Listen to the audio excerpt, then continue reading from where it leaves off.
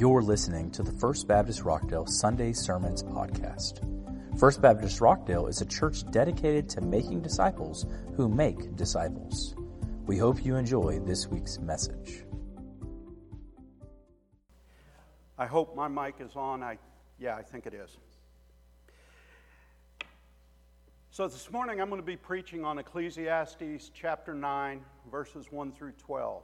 You that have been here for this summer know that we've been working our way through Ecclesiastes, and Matt has worked his way up to Ecclesiastes 9.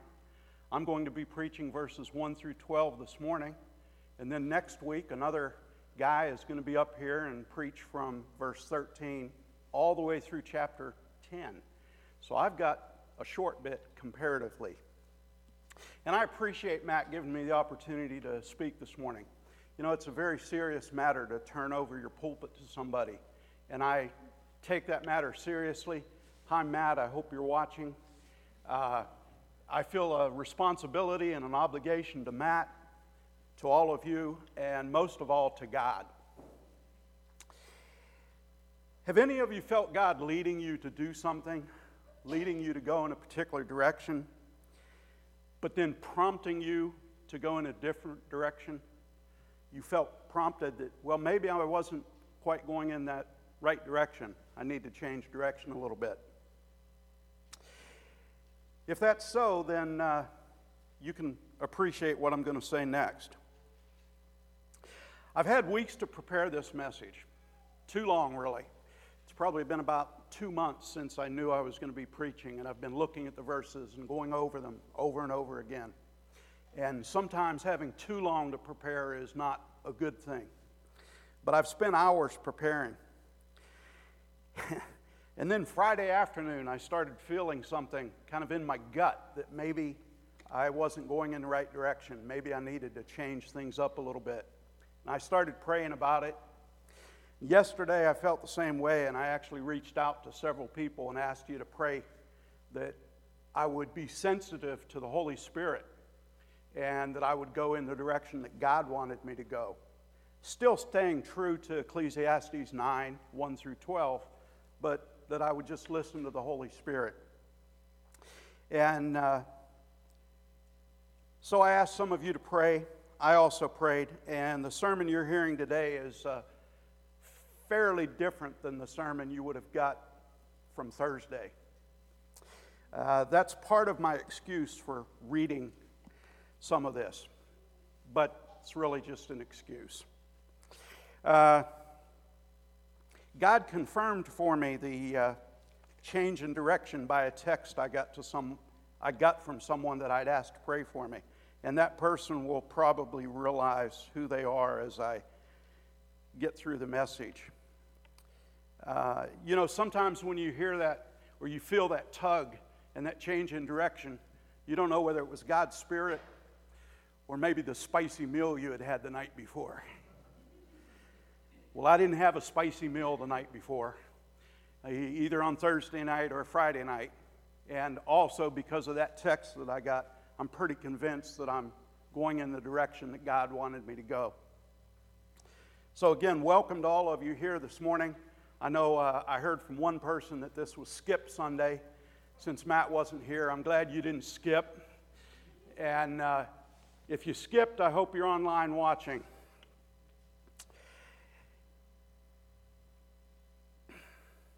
Please don't think I'm super spiritual or anything for saying that I felt a tug by the Holy Spirit and I'm going in a different direction, because I'm certainly not.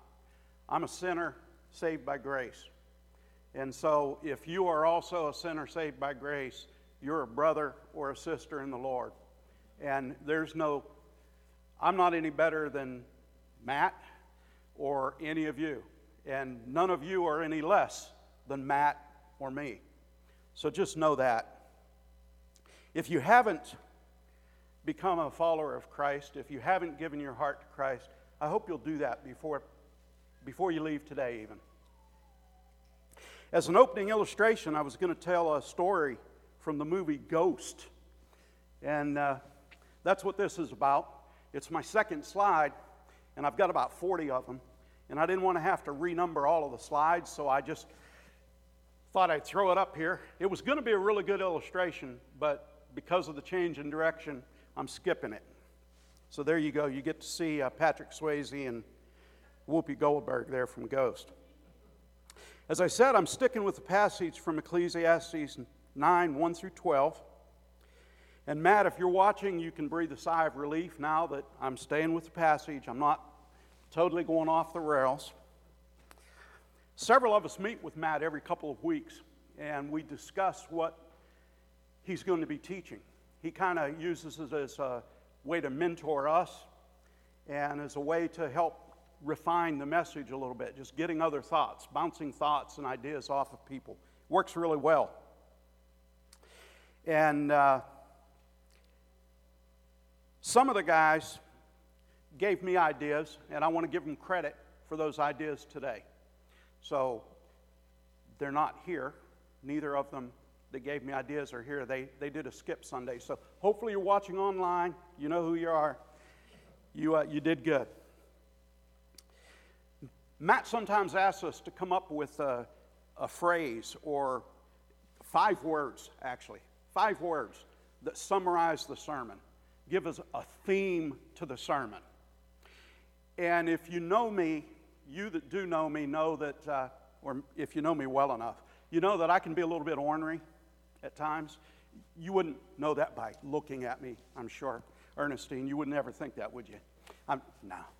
But I can be a little bit ornery at times. And I like to come up with that 5 words. So when Matt said that he was going to preach on Ecclesiastes, I quickly came up with 5 words for the whole book of Ecclesiastes. Encouraging words by King Solomon. And then Matt told me, he said, well, you know, we're not really positive that Solomon wrote Ecclesiastes. So I changed it. Encouraging words by Matt Higginbotham. And one of the guys that meets in the group, Bill Whitmire, he sometimes looks at me and he's, why do you do that? How do you do that? And so I just do it more. You know, I like to kind of poke fun at him.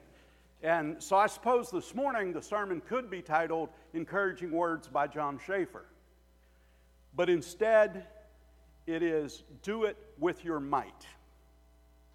So I want you to just hold on to that for a moment. Do it with your might. And it comes right out of Ecclesiastes 9. We're going to get to that in a little bit.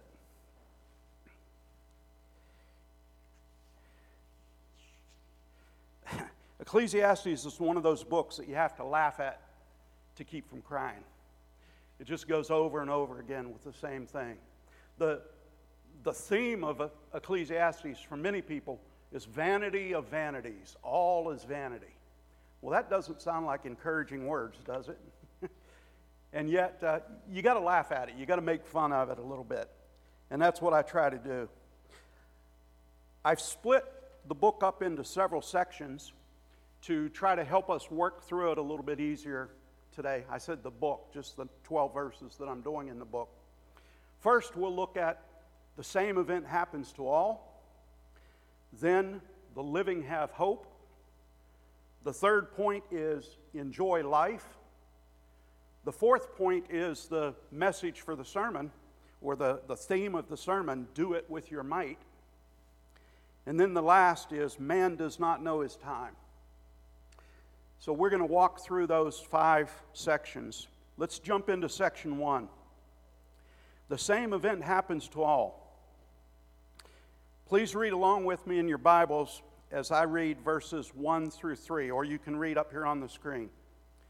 But all this I laid to heart, examining it all, how the righteous and the wise and their deeds are in the hand of God. Whether it is love or hate, man does not know. Both are before him. It is the same for all, since the same event happens to the righteous and the wicked, to the good and the evil, to the clean and the unclean, to him who sacrifices and him who does not sacrifice. As the good one is, so is the sinner, and he who swears is as he who shuns an oath. This is an evil in all that is done under the sun, that the same event happens to all. Also, the hearts of the children of man are full of evil, and madness is in their hearts while they live, and after that they go to the dead. The writer of Ecclesiastes tells us in the first verse there that he laid it all to heart. It's just a way of saying that he really thought about it. He contemplated it. He gave it a lot of thought. And after considering those verses, he concluded in verse 2 that it is the same for all. And he identified 6 groups of people that I'd like to present to you today. There was the righteous and the wicked, the good and the evil, the clean and the unclean, him who sacrifices and him who does not sacrifice, the good one and the sinner, and then he who swears an oath and he who shuns an oath. I want you to spend just a few minutes looking at those as I continue on. Think about which term describes you. Wicked, sinner, righteous, the good one. Think about those as I continue on. In verse 3, the author of Ecclesiastes tells us, "This is an evil in all that is done under the sun, that the same event happens to all." And then he ends the section by stating, "And after that, they go to the dead." So whether we are righteous or wicked, whether we're clean or unclean, whether we swear oaths or shun them, we're all going to die. That may not seem like encouraging words by John Shaffer or King Solomon, but they should be encouraging to us for at least a few reasons. Even if the unfaithful seem to reap good rewards here on earth, the same event happens to them all. One day that will end. Even if the righteous experience harm, suffer harm here on this earth, one day that will end. They will be rewarded. And as a Christian, I can take hope in that fact that one day I will receive a reward for being righteous here on this earth, for becoming righteous. I'll get into that in just a few minutes. Let's move on then to briefly cover section 2, the living have hope. Please follow along with me again as I read verses 4 through 6. "But he who is joined with all the living has hope, for a living dog is better than a dead lion. For the living know that they will die, but the dead know nothing, and they have no more reward, for the memory of them is forgotten. Their love and their hate and their envy have already perished, and forever they have no more share in all that is done under the sun." Tom Constable is a retired professor from Dallas Theological Seminary. He has written a very extensive commentary on the Bible, something like 9,000 pages of commentary on the Bible.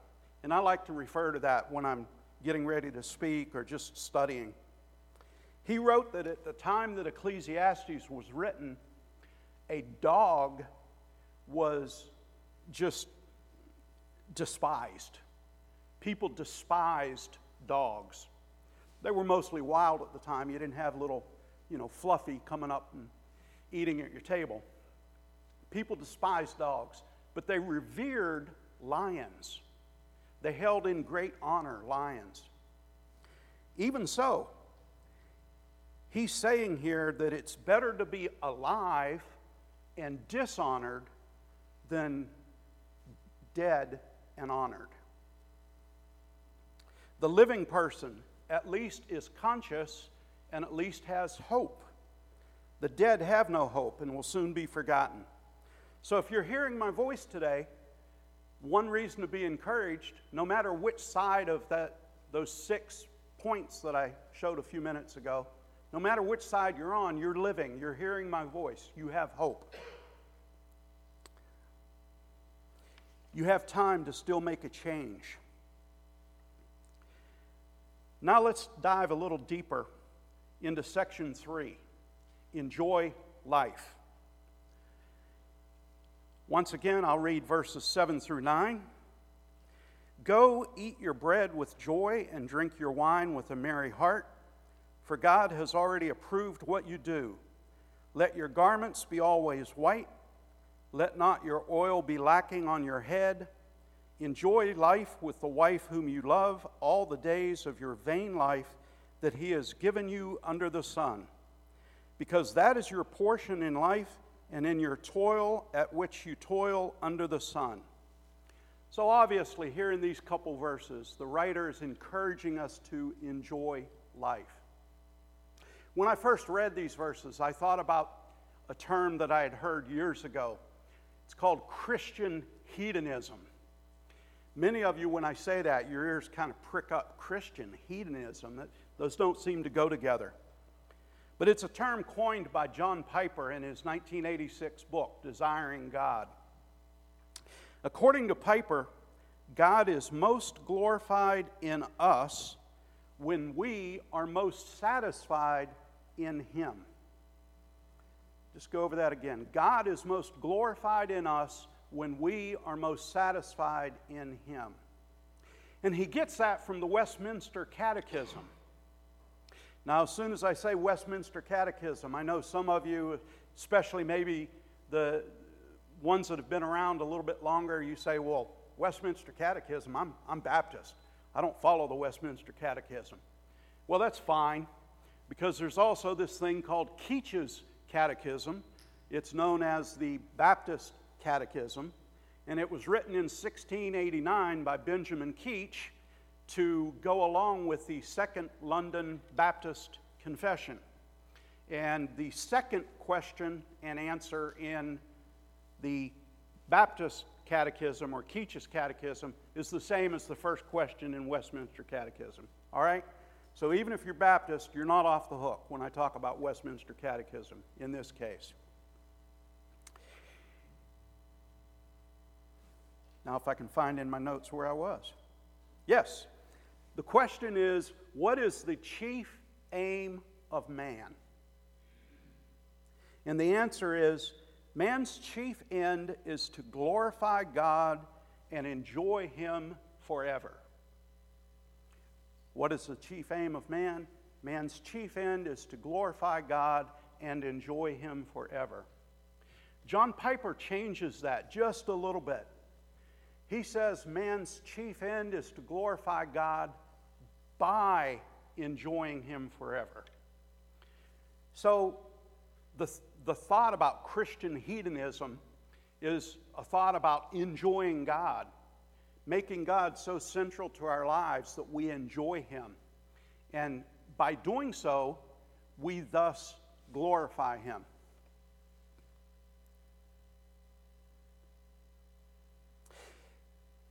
There's another verse in the New Testament that confirms that, in case some of you are having difficulty getting your mental arms wrapped around it. 1 Corinthians 10:31 says, "So whether you eat or drink or whatever you do, do all to the glory of God." I want to take a moment and caution everyone, this isn't a name it and claim it message. There's a lot of that going around today, you all know. Far from it for this message. This isn't about speaking into existence what you want to happen. It's not about asking for more things and getting more things and thereby getting joy out of those things. God wants us to have joy, but that joy is gained by glorifying God, by enjoying God. It's kind of two sides of the same coin, I wrote. We glorify God by enjoying Him, and we enjoy God when we give Him glory.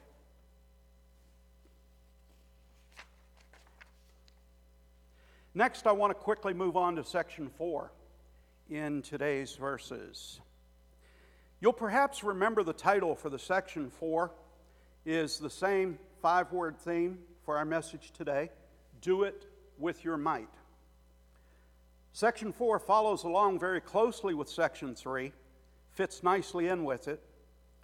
And the first part to verse 10 is a favorite of mine. It's been a favorite of mine for many years. Let's read verse 10 now. Whatever your hand finds to do, do it with your might. For there is no work or thought or knowledge or wisdom in Sheol, that's the grave, to which you are going. I want some participation here now. Let's read the second phrase out loud again. Do it with your might. I saw about 3 people's lips moving. One more time. Do it with your might. Okay. I want you to get that firmly planted in your mind.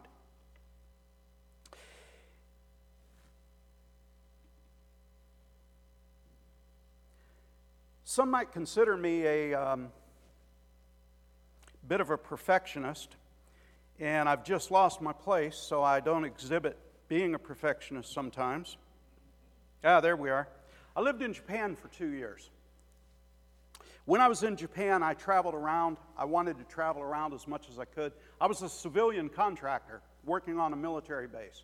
So even though I was on the military base, I had all the niceties of America on the base. I was a civilian, and so I tried to get away from the base and travel around as much as I could. I tried to learn some Japanese. Someone yesterday, when I texted them about praying for me, asked if I could speak in tongues, and I said no, but I speak a little Japanese. So I wanted to add that in today. And the favorite word that I learned when I was in Japan was ganbatte. On the screen there, you see it written in 3 different ways, but the ganbatte is just so you can learn it. Japanese people would never see it like that. The middle is ganbatte. It means do your best. It carries with it the thought of exerting effort. Go for it. If you're going to do something, do it. And so that's one of my favorite words. The writer of Ecclesiastes is telling us, whatever your hand finds to do, do it with your might. And I mentioned some might consider me a perfectionist. I'm back with my notes here. Others, my wife and son in particular, just consider me a real pain. You weren't supposed to smile then, Jeanette. I usually try to do things well, and I often try to do things to the best of my ability. I can get down on myself or be very hard on myself if I don't try to do things as well as I can. But I think that excellence is something that we should all strive for, especially as Christians. I think in the church, excellence is something that we should strive for. That's one way that we're going to glorify God, is do it with your might. Ganbatte. I mentioned earlier about being a little ornery at times. And I also said this sermon could be summed up with 5 words, do it with your might. Do it with your might. Well, actually, for Bill Whitmer, I hope you're watching, I can do it in 1 word, ganbatte. So there you go, Bill. Ganbatte. Do it with your might. I hope all of you learn that word. We'll put that word in your back pocket and have it in your mind, and just remember, ganbatte. Do it with your might. All right, that's enough for having fun. Let's move to the last section, verses 11 and 12. The title of the last section is Man Does Not Know His Time. Follow along with me once more as I read verses 11 and 12. Again, I saw that under the sun the race is not to the swift, nor the battle to the strong, nor bread to the wise, nor riches to the intelligent, nor favor to those with knowledge, but time and chance happen to them all. For man does not know his time, like fish that are taken in an evil net, and like birds that are caught in a snare. So the children of man are snared at an evil time when it suddenly falls upon them. At this point in my original sermon, I was going to tell another story, but I decided not to. I'm going to add what I felt God leading me to add. The story illustrated that in verse 11, the first words there says, the man does not know his time. In verse 11, the race is not to the swift. And then the following of part of that verse is, nor the battle to the strong, nor bread to the wise, nor riches to the intelligent, nor favor to those with knowledge, but time and chance happen to them all. You'll notice perhaps that this is very similar to what we read up in verse 3. The same event happens to all. So he reminds us again in verse 11 that the same event happens to all. Those are kind of bookends for the sermon today. Now, verse 12 starts with, for man does not know his time. And those verses may not seem very encouraging to you, but still I hope they give you encouragement. And I hope they're sobering and inspiring at the same time. It's true you don't know when your time will come. You don't know when the end will come. But because of that, it's very important to enjoy life you have today. Enjoy the life you have with God. Enjoy the life you have today by glorifying God. And do the best you can. Ganbate. In all that you do. Glorify God. It's even more important to choose to follow God today, if you've not done that before. So let me quickly review what we covered as far as the outline. We saw in verses 1 through 3, the same event happens to all. Then we saw that the living have hope. We saw that we are to enjoy life and then do it with your might, ganbate. And next, I mentioned that man does not know his time. That's kind of an outline of what we went over today. Back in verse 1, I mentioned how the righteous and the wise and their deeds are in the hand of God. Again, this should be an encouragement for all of us. Of course, some of us might look at this table and wonder, well, which side are we on? If you look at this table, these are 4 of the sets that I showed you before. If you're on the right side, you might not feel so encouraged that this life could end at any time. Actually, I guess it's on the left side. You might not feel so encouraged that this life could end at any time. And you might not think you have hope. You might find it difficult to enjoy life. If that's you, do you wonder, well, how do I become righteous? I'm going to walk us through that now. And I know this wasn't really Ecclesiastes is not really a message, or you don't get many messages out of Ecclesiastes about salvation. But I want to run through what's known as the Romans road to salvation with us this morning. There's many different parts of it. I want to run through that with us. Romans 3:10 states, as it is written, none is righteous, no, not one. Romans 3:23 says, for all have sinned and fall short of the glory of God. So that first verse there, 3:10, none is righteous. We're wanting to see how do we become righteous. Romans 5:8 states, but God shows his love for us in that while we were still sinners, Christ died for us. And then Romans 6:23 says, for the wages of sin is death, but the free gift of God is eternal life in Christ Jesus our Lord. It is a free gift. You don't earn righteousness by what you do. It is a free gift of God. Romans 10:9 tells us, because if you confess with your mouth that Jesus is Lord and believe in your heart that God raised him from the dead, you will be saved. And then lastly, we'll circle back around to Romans 3 again and read verses 21 and 22. But now the righteousness of God has been manifested apart from the law, although the law and the prophets bear witness to it, the righteousness of God through faith in Jesus Christ for all who believe. I would modify that to add one word. The righteousness of God is through faith, or can be obtained through faith in Jesus Christ for all who believe. So as I close, I know I went through those very quickly, those verses.